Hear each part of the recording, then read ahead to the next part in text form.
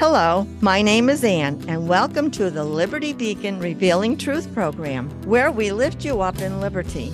Now let's join our broadcast as Pastor Earl Wallace and Pastor Mark Brumbaugh explains how the Bible applies to our personal and civic lives. In Luke 15:4, Jesus says, "What man among you, if he has 100 sheep, and has lost one of them, does not leave the 99 and go after the one which is lost until he finds it?" The goal, he stated, is to bring lost strays back into the safety that the many enjoy. In John 10:9-11, Jesus says, "I am the door. If anyone enters by me, he will be saved and will go in and out and find pasture. The thief comes only to steal, kill, and destroy. I came that they may have life and have it abundantly.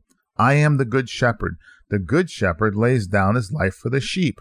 Instead of laying down his or her life for the betterment of the sheep, the tyranny of one is used to violate this principle. And Proverbs 22:28, which says, "Do not remove the ancient landmark that your fathers have set." Landmarks are traditional, physical, moral, and customary boundaries. The people abusing the power of the American government are playing on our sympathies for the lost one to twist the principle Christ gives us by elevating as underdogs the ones who should be encouraged to return from offbeat behaviors, habits, and lifestyles the Bible calls sin, but which we are told are rights that the 99 need to conform to and accommodate.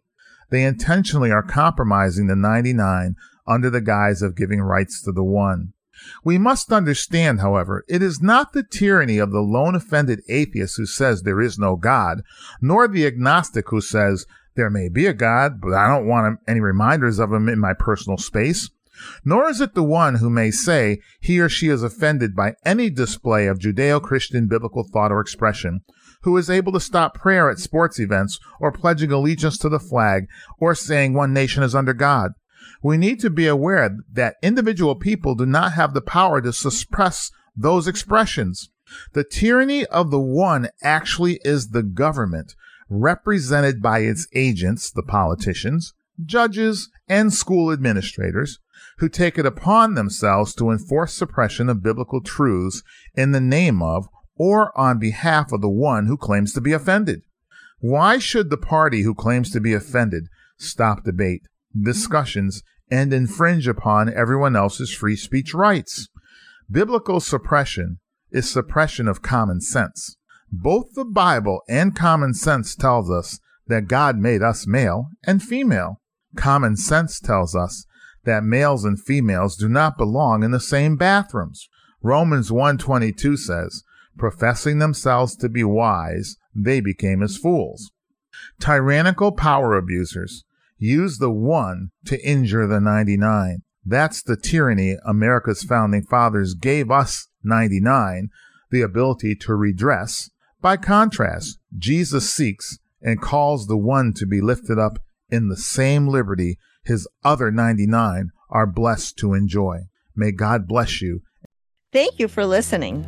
We hope you will join us in fulfilling 2 Chronicles 7:14 by repenting and turning to righteousness through Jesus Christ, so God heals our land.